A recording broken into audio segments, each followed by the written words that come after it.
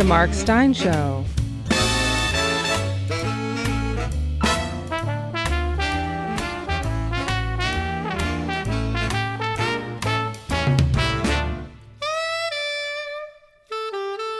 And now, here's Mark.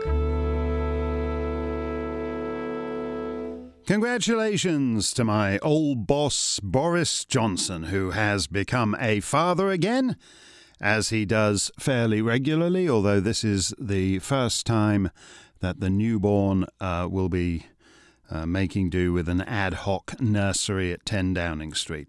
And best wishes to Margaret Trudeau, Justin's mum, who has been hospitalised for smoke inhalation after a fire at her flat in Montreal. As some of you will recall, I had a very convivial evening with Madame Trudeau and some old pals a while back, and she's by far the most likeable member of the Trudeau family, if that's not damning with faint praise. Hope she's like Boris and gets out of that hospital soon. Where are we? Wow, April 29th, 2020. From my house arrest to yours.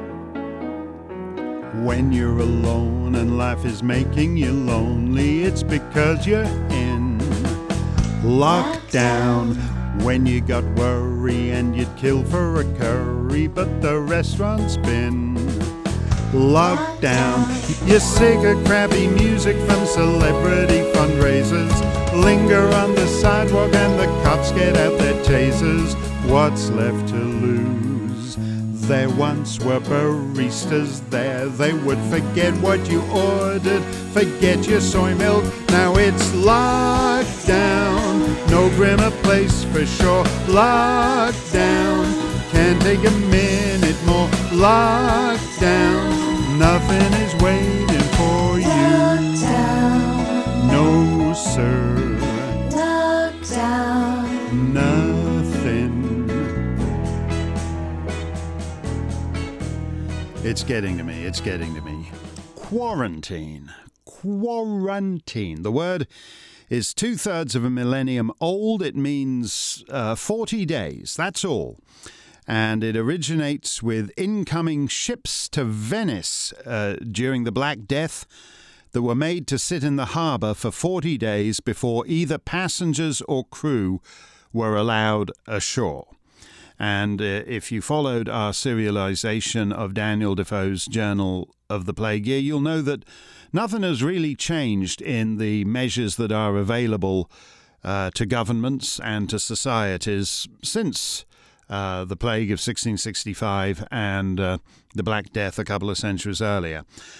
40 days, so quarantine, 40 days. 40 days back would be, let's see, March the 30th. So governments around the world that took the unprecedented step of quarantining everyone ought to have something else up their sleeves by now.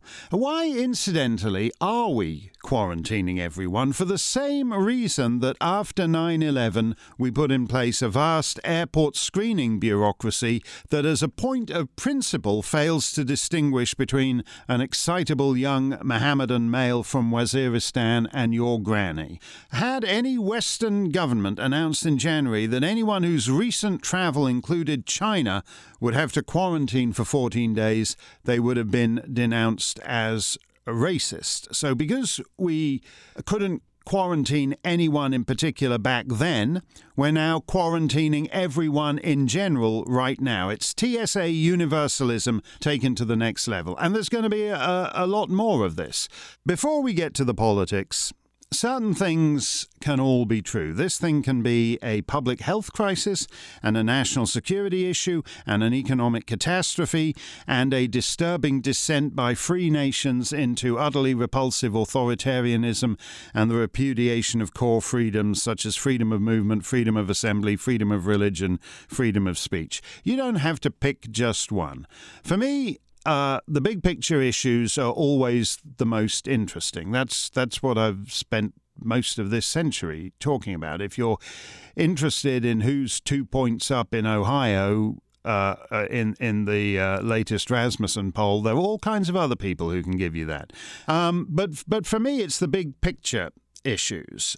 China has specific long-term goals and is using COVID-19 to accelerate the achievement of those goals. Your mileage may vary, and all politics is local. In France, the people most opposed to the lockdown are Marine Le Pen supporters. So it's their political opponent, President Macron, that they're opposing. So that's all fine and dandy. In America, the people most opposed to the lockdown are Trump supporters. And to one degree or another, it's the Trump administration they're opposing. And that's a little bit of a finer needle to thread. Yesterday on Rush, I interviewed Governor Kemp about opening up Georgia and ending the lockdown. President Trump has opposed that move and attacked Governor Kemp for opening up Georgia. Trump supporters distrust Dr. Fauci because his public utterances have been all over the map. But Fauci isn't the leader of the opposition. He's a low-ranking midget employed by Trump. Who's the guy towering over Fauci at the podium every night looking like Golden Girls B. Arthur to Fauci's Estelle Getty? It's Trump. Truman famously said the buck stopped here. The buck stopped here. And that's a distillation of political reality. You're not going to persuade November's voters that the buck stops down the hall, hang a left, take the elevator to sub-basement level 4, walk through 6 miles of windowless corridors until you come to Dr. Fauci's office.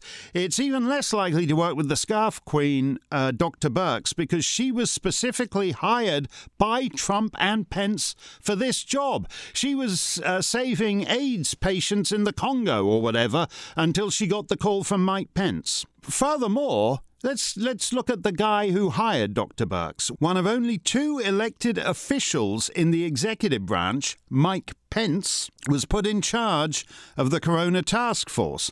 Then the other elected official, Donald J. Trump, decided to associate himself with the Corona crisis by standing on TV next to Dr. Birx and the Surgeon General and that Admiral guy and all the rest of them every night. As I said on Rush, again at some length, I don't think these 2-hour press conferences are working for the president right now. Because last time round, Trump ran as the great disruptor. Jeb and Kasich and Marco Rubio and all the other guys stood up there, and then Trump basically comes swinging in like a big wrecking ball and totals the whole thing. Last time around, he was the great disruptor. Right now, he's the great disrupted. Right now, it's the Trump voters who are most angry about what's going on in this crisis. And I'm not persuaded that the national electorate is going to buy the explanation that some midget virologist with dodgy graphs suckered him into going along with it. No one knows what the political landscape, if there is one, will look like in November. But tough times are always a referendum on the president, not on the Deputy Assistant Undersecretary of the Bureau of issuing $1,200 checks in a timely manner. And I say that as someone who, unlike far more prominent conservatives, got Trump and the appeal of Trump from within weeks of him coming down that escalator, as you'll know if you've read my piece last stand of the old white males. So I get Trump. I was with Trump. I got no use for Republican Party politics as exemplified by Jeb Bush or anyone. But I agree with Brit Hume. The 2 viable narratives are Trump lied, people died, which the left is running with, or China lied, people died, which I'm running with. I don't think Fauci lied, people haven't died is a runner. And I think there is great peril for Trump supporters in somehow trying to, in effect, blame Trump policies and Trump personnel without blaming Trump. I don't think they're doing the president any favors at all. And now, from the land where everything is policed except crime. Good evening, all. It's your Brit Wanker Copper of the Day.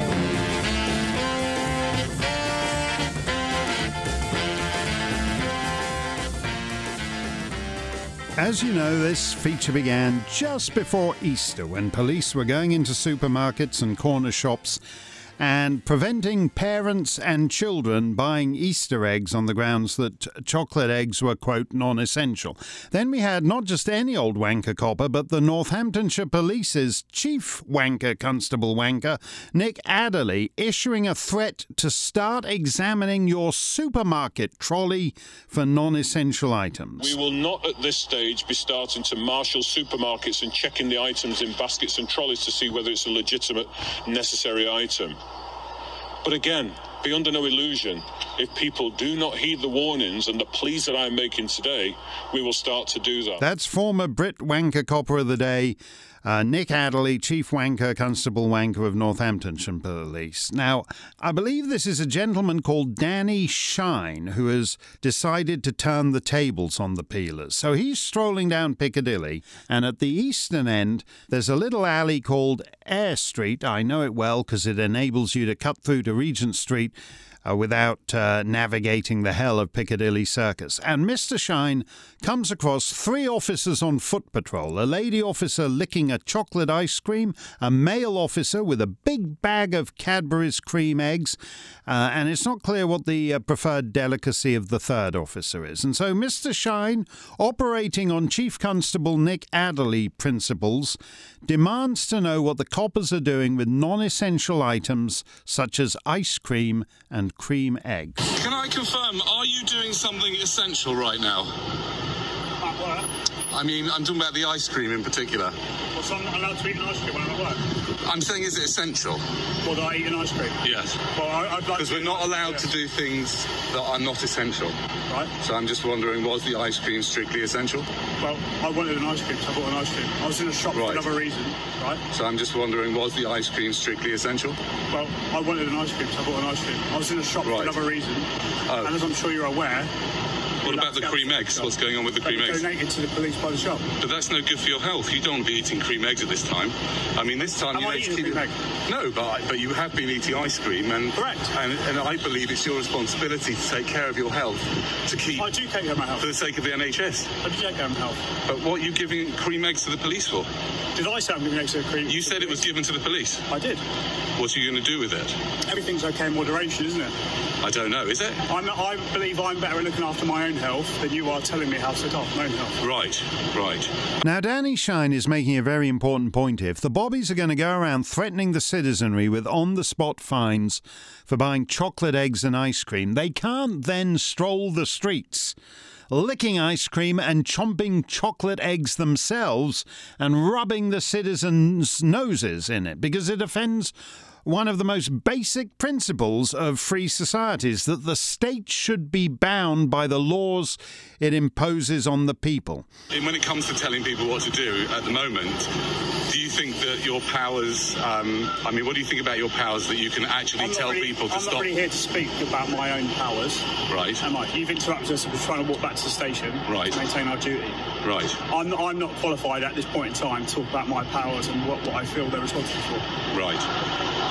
Okay, that's fine. Obviously you don't need to. You're free to go. Given the way the lady constable in this interaction never stops licking on her ice cream enough to utter a word, I am in favour of citizen watch groups, especially in Nick Adderley's police state of Northamptonshire, tracking the old bill and monitoring them for non-essential consumption. Now, in fairness here, the male officer was quite cooperative, but then Danny Shine went into a chip shop. I don't know what the copper was about to order, a Savoy, a pickled egg, or some other exotic menu item, but he did not care to answer on the question of their non-essentialness, lest his answer be taken down and used in evidence. So the surly copper merely said this. So I don't wish to discuss this with you. No? Okay. I don't wish to discuss it with you. Metropolitan police officers consuming non-essential chocolate and ice cream items in the course of their duties. Your Brit Wanker Coppers of the Day. Can't get enough of America's undocumented anchorman? SteinOnline.com is your one-stop shop for all things Stein. Catch new episodes of The Mark Steyn Show. Sit back and experience features like Stein's Song of the Week and Mark Steyn's Tales for Our Time. Get the most of Steyn online by joining the Mark Steyn Club, a global community of people just like you. The show never stops for members of the Mark Steyn Club. Head on over to steinonline.com/club for details. And now, Steyn Online presents Mark Steyn's Song of the Week. Well, it's more of a Song of the Week midweek extra, and in this case, an extra to our all-request edition a week and a half ago. We had far more song suggestions than we could possibly squeeze into a 2-hour show, so I hope you won't mind if we attend to a few outstanding items here. This was requested by David Kelly Wood, a Steyn Club member in a Chinese town in Hubei province called Wuhan. And I think of David in these difficult times because it can't be easy for him, and if decouplers like yours truly get our way, it's only going to be less easy in the months and years ahead. We live in touchy times, so if you call COVID-19 the Wuhan flu or the Chi-Com flu or the Politburo pandemic, you're accused of hating Chinese people. For what it's worth, I think the best way to show you hate Chinese people is to fail to distinguish between them and the lousy totalitarian regime that they live under. Be that as it may, East is East and West is West, and occasionally the twain meet. In this case, it starts with a traditional Hawaiian tune. If you've got a ukulele, uke along with this.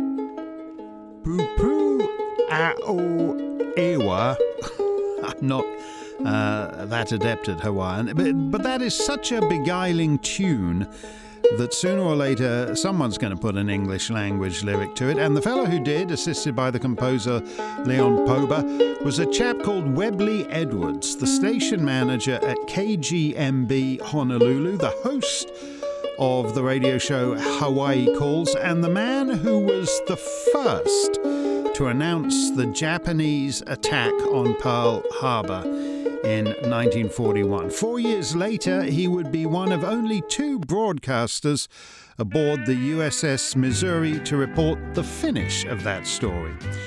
He was a serious journalist, but the man who was first with Pearl Harbor also gave us pearly shells. Pearly shells from the ocean, shining in the sun, covering the shore. When I see them, my heart tells me that I love you more than all the little pearly shells. For every grain of sand upon the beach, I've got a kiss for you, and I've got more left over for each star that twinkles in the blue. Pearly shells from the ocean, shining in the sun, covering the shore. When I see them, my heart tells me that I love you more than all the little pearly shells. Pearly Shells, as sung by Burley Ives, which brings us back to our Wuhan listener, David Kelly Wood, who wrote to request the Chinese language remake Gao Su Ni Gao Su Wo, performed by the Taiwanese singer Deng Li Jun, English name Teresa Deng, or as her Chinese fans came to call her, Xiao Deng, or Little Deng. As David writes, her parents escaped with the nationalists in 1949 to Taiwan, so her music was banned in China throughout most of her career. But the Chinese people blatantly disregarded the ban. As her family name Deng was the same as the leader of of China in those days, Deng Xiaoping. It was commonly joked that while Deng Xiaoping may have ruled China during the daytime, it was Xiao Deng who ruled at night, when her music could be heard everywhere throughout the mainland. She recorded easily over 1,000 singles during her career, and had the bootlegged recordings, which played in China, been added to her total sales, she likely would have been one of the top-selling recording artists of all time, anywhere on the planet. As it was, says David, she still topped 200 million. She sang in Chinese, both Mandarin and Cantonese, Japanese, Indonesian, and English, although I think her English recordings were the weakest because she didn't have the same command of English that she had of the other languages, says David. Theresa Deng died of a sudden asthma attack while on holiday in Thailand in 1995. She was just 42. And this is what David asked to hear, Theresa's version of Pearly Shells. 告诉你，不要忘记，我喜欢这里。告诉我，请你快点告诉我，是否你爱这小园地？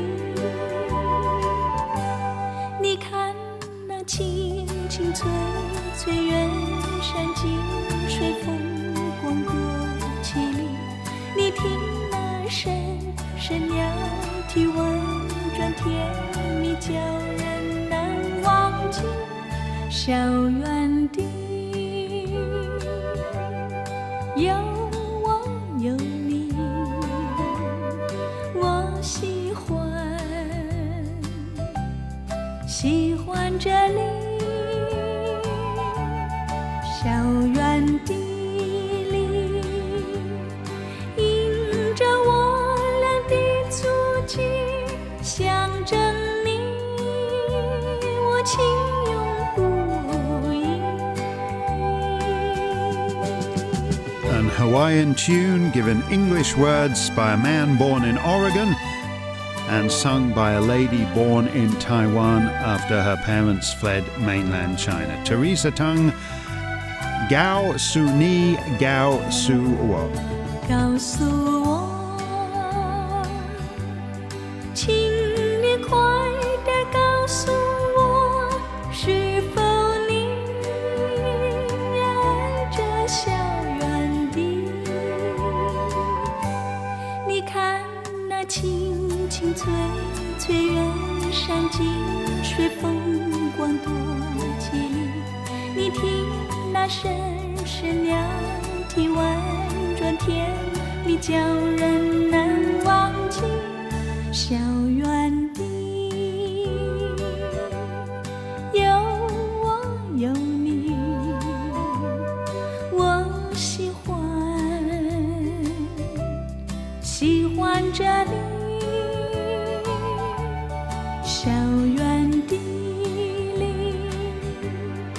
印着我俩的足迹，象征你我情永不移。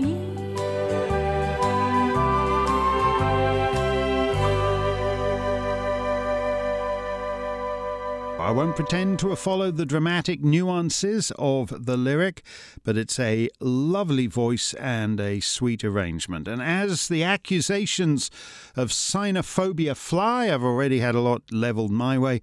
I think it's important to distinguish between the Chinese Politburo and the Chinese people, and between Chinese politics and Chinese geopolitics and Chinese global ambition and Chinese culture.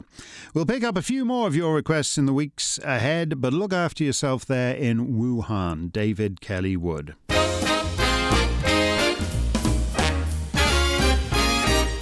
Mark's Mailbox is on the air. Stephen Payne, Mark Stein Club member Stephen Payne, writes, actually doesn't write to me, he writes more to congratulate Diane Calabrese, who has a very critical email about me in our comment section. Actually, I would have attended to Diane's letter, and maybe we'll get to it, but Diane is boasting about how the minute she hears my voice, she turns the off switch. So she wouldn't hear this response if I did reply to Diane, but maybe we'll get to her. Anyway, Stephen says, wow, Diane, can you do this? Seems that every time I criticise Mark, that comment doesn't see the light of day. I don't think that's true, Stephen. I think you're confusing me with Mark Levin. He's the one who's a bit touchy. Feel free to piss all over me whenever you want. Well, if we can do it now, I mostly agree with you. Mark has been weak on this. He's getting better, but still a bit weak. Remember when he was focused solely on the death toll from Italy, literally the worst case scenario, and all his touching obituaries for showbiz people who have been taken from us too soon, usually when they're in their 90s. Mark and Tucker started out being alarmists and are now moderating that, but they were sure piling wood on the shut it all down and panic fire for a while there. And then Stephen adds this note.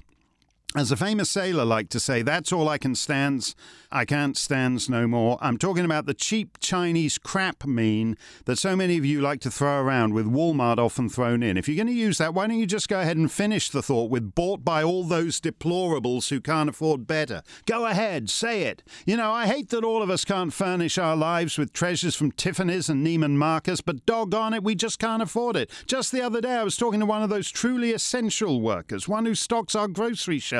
I couldn't help but notice that she wasn't wearing Versace or Prada. I thanked her for working and she laughed and said, I have to work if I want to eat. I'll bet she shops at Walmart and probably has a lot of cheap Chinese crap in her home. So knock off the condescension. I don't think people buy that stuff because it's Chinese made. I think they buy it because it's what they can afford, says Stephen Payne. Well, just for the record, Stephen, I have no particular desire to see you in anything from Neiman Marcus.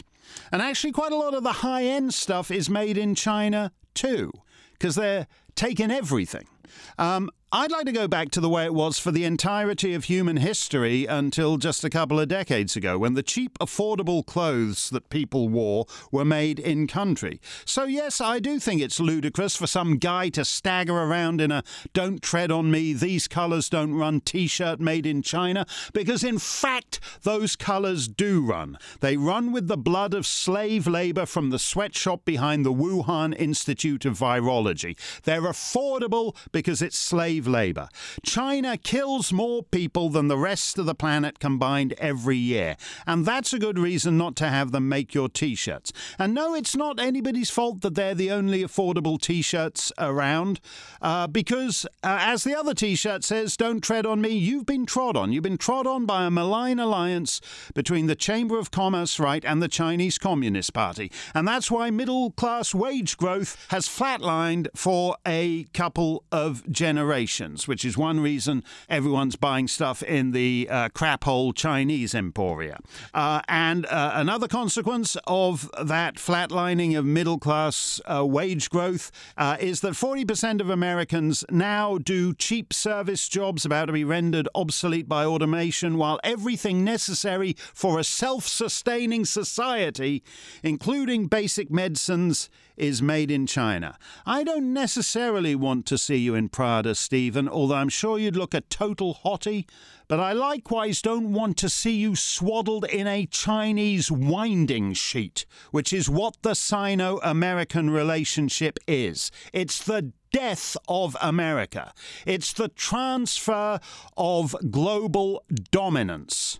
That's what it is. And it's not a benign transfer like the British-American transfer after the Second World War. It's something far darker with no good consequences for America. And it's not condescending to point that out. What's actually condescending is to say jobs are never coming back. We have to let the Chinese make everything. That's just the way it is. But don't worry, you can do the night shift at the quickie crap. And if you don't like that, there's always the meth lab. Trump ran against that condescension. That was his platform. And I'm with him on that. What else does Stephen say? Oh, yeah, I'm a weak guy. That's me. Stein's a weak guy because I'm not butch enough to laugh in the face of death of others. Quote, Remember when Stein was focused solely on the death toll from Italy, literally the worst-case scenario, and all his touching obituaries for showbiz people have been taken from us too soon, usually when they're in their 90s. Actually, we've covered deaths of all kinds of people on this show, Stephen. We've got a veteran coming up later. Veteran. Not a tap shoe in sight. A veteran. 80 veterans are dead in one Massachusetts, quote, care home. No tap shoes there either. But is that funny too, Stephen? Are we support our troops and thank you for your service as hollow as all the other fatuous bumper stickers?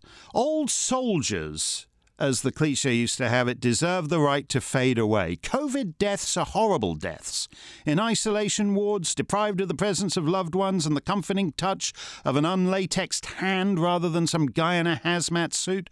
If I come and put a bullet in your grandpa, you wouldn't say, hey, what's the big deal, he was 103. Or would you? I focus on the Italian death rate because it's not a natural phenomenon. As Rush has said, China weaponized this thing, exported it around the world, kept the medical equipment for itself, told Beijing Bob at the WHO to go along with the lies, and launched subtle virtue-signaling propaganda campaigns around the world. And as a result of that conscious behavior by Beijing, over 200,000 people have died. Those numbers aren't chump change. In London, in 4 weeks, the Wu flu killed more people than Hitler did in the worst 4 weeks of the Blitz. In recent weeks, the UK has had a death rate 108% higher than usual. In New York City, it's 299% higher than usual. In Bergamo, in Lombardy, it's 463% higher than usual. So I'm weak because I think these numbers mean something. Actually, I'm Lord Palmerston in full-blown Don Pacifico mode. A citizen of a great power should be able to go about his business unmolested by a foreign state. Not because I'm sentimental about nonagenarian assistant choreographers, but because if you let them get molested by a foreign state, you're not going to be a great power much longer. Over a quarter of the deaths from this thing worldwide are of Americans. Your fellow Americans died because of China's actions. And you, Stephen, think the tough guy position is to say, we don't care how many Americans the Chi-Cons kill, as long as we can get back to going to crap you like at the discount mall to buy all those Chi-Con bargains. Maybe we're already post-Palmerston, and we aren't actually a great power. Maybe we're just a great power theme park, like a giant cage at the zoo with the Chinese as our keepers. And our Chinese keepers just pump the occasional toxin under the plexiglass just to add a little amusement. The WHO is actually a metaphor for the state of the planet. American taxpayers pay for it, but the organization itself works for China. And now, just for you, Stephen, some more people who'd be dead anyway, so who cares? Mark Stein's last call.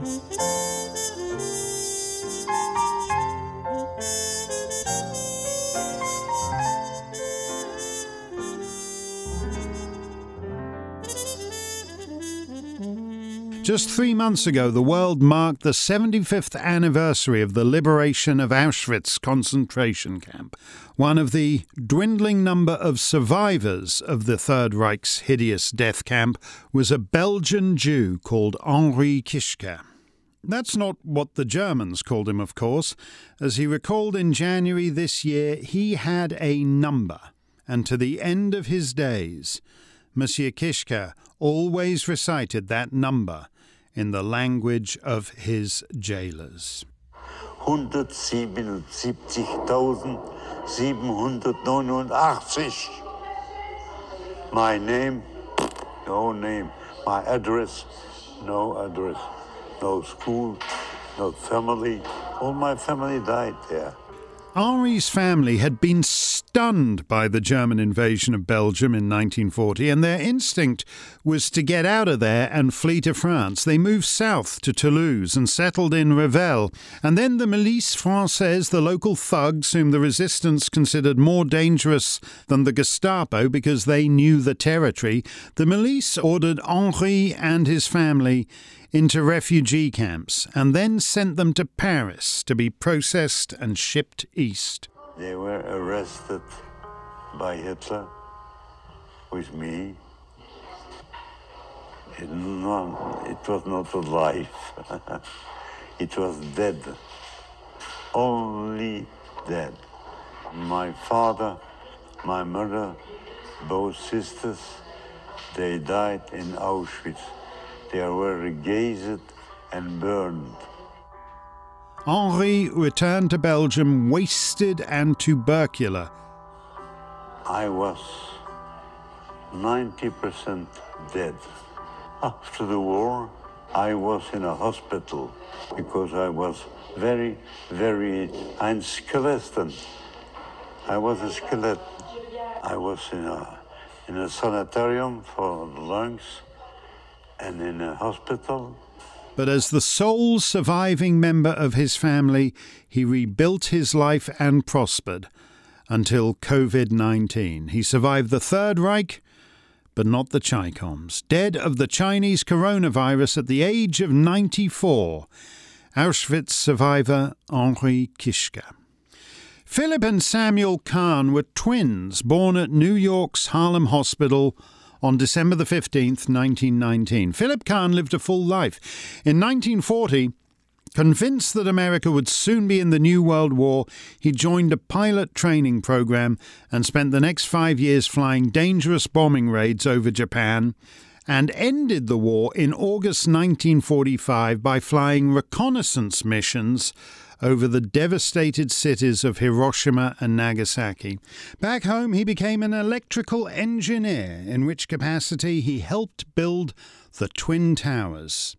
He spoke about some of his experiences just last month at the Queens Village Republican Party Lincoln Day dinner, the 145th such dinner, but the first to be held digitally because of the Chinese coronavirus. I'm 100 years old, and I am the oldest living veteran in Nassau County. Throughout that long life, Philip Kahn had one huge hole in his story.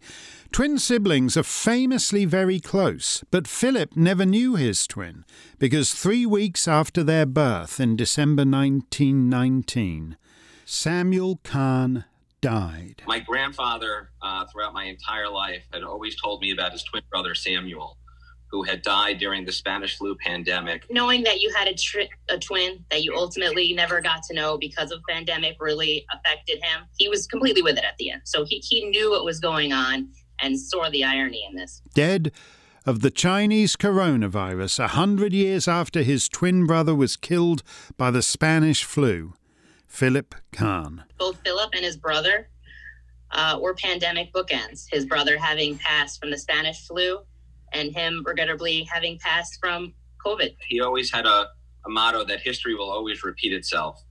And he knew that there was a possibility of a pandemic again. The one silver lining is that my grandfather will finally have the opportunity to meet his twin brother after 100 years. The bookends of a man's life. Fred the Godson was a rapper, although to my ears it's rather a cuddly and cozy name for a rapper, a field of endeavour where the most popular familial relationship is that of mother bleeper. Not for Fred, the great currents of history, the world wars, the Spanish flu, the Holocaust, 9/11, just the more prosaic chaos and dysfunction of a New York neighbourhood in the early 90s. Here is Fred the Godson in what would prove to be his last interview, recalling his childhood. I was born on College Avenue. We had a fire, moved over here, right out the block, 156 and Fox. We lived in a shelter, me, my 5 brothers and sisters, and my mother and my father. You know, it was rough, tough. We didn't really have no money. Father was on drugs at the time. It was rough. You know, shootouts, drug deals, 2-hand touch, basketball. kid stuff, but within a dangerous environment, It's the hood, it's the block, it's the Bronx. Welcome to God Level. Your access has been granted. This is the title song from Fred the Godson's most recent album, God Level. With me you could differentiate. Threesome with your wife and a homie, differentiate. I initiate impact of these defensive lines like week 2 with 10 sacks. Your man rap, my flow strong and it's scary. Don't have your boy photobomb your obituary. Yeah, man, rap, my flow strong and it's scary. Don't have your boy photobomb your obituary, God. His flow wasn't so strong. Welcome to God Level. And some 200,000 other deceased photobombed his obituary, dead of the Chinese coronavirus at the age of 35, rapper Fred the Godson. This isn't Fred the Godson. Vi que brillaba una luz en la noche estrellada. Era la luz de mi amada de aquel ventanal. Yo quería y ella de mí se burló sin tener compasión. Fue mi amor.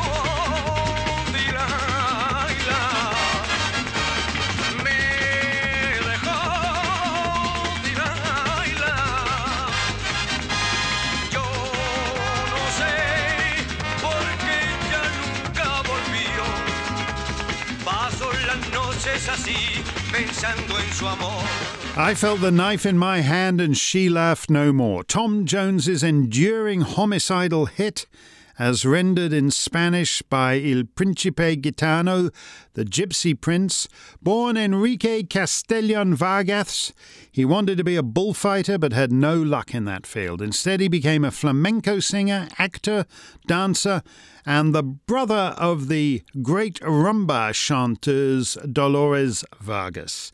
His biggest hit was the song Obi Oba, but I have always had a fondness for Il Principe Gitano's idiosyncratic rendition of the Elvis hit In the Ghetto.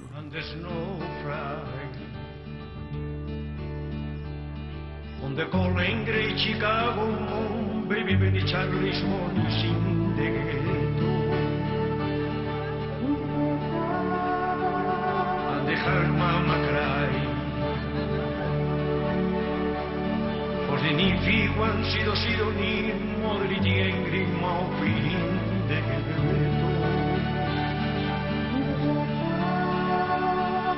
People don't on the time the chili hill behind. E chi trovi un billon Monday. Tu che lo puoi giù a me, a cui giù lai giù sì, de cui simpli tenanguen angun de donde puede vuelte. In the Ghetto, in Harlem in the teens, in the Jewish camps of Vichy France in the 40s, in the Bronx in the 90s. Il Principe Gitano sings for them all. Dead of the Chinese coronavirus at the age of 94, Enrique Castellón Vargas, the Gypsy Prince. De Guarney en depresión de John Mabrique away. E chi sei calestilicar il turuan estuifar himon mama cry. At the ground and the roan estuijo. That's our show for today. Do prowl around Stein Online for other delights, including in print, the latest edition of Laura's Links. Well worth your time. Baby Charlie, she's born in the ghetto.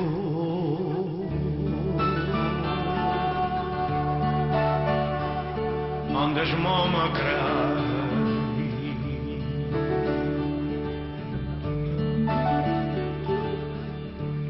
Stay safe, stay free.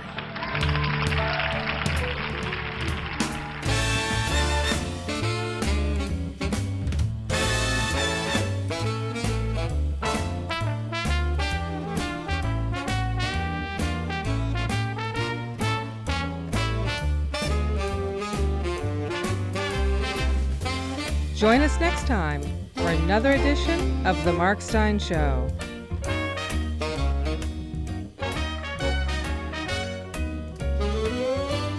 The Mark Stein Show is a production of Mark Stein Enterprises and Oak Hill Media.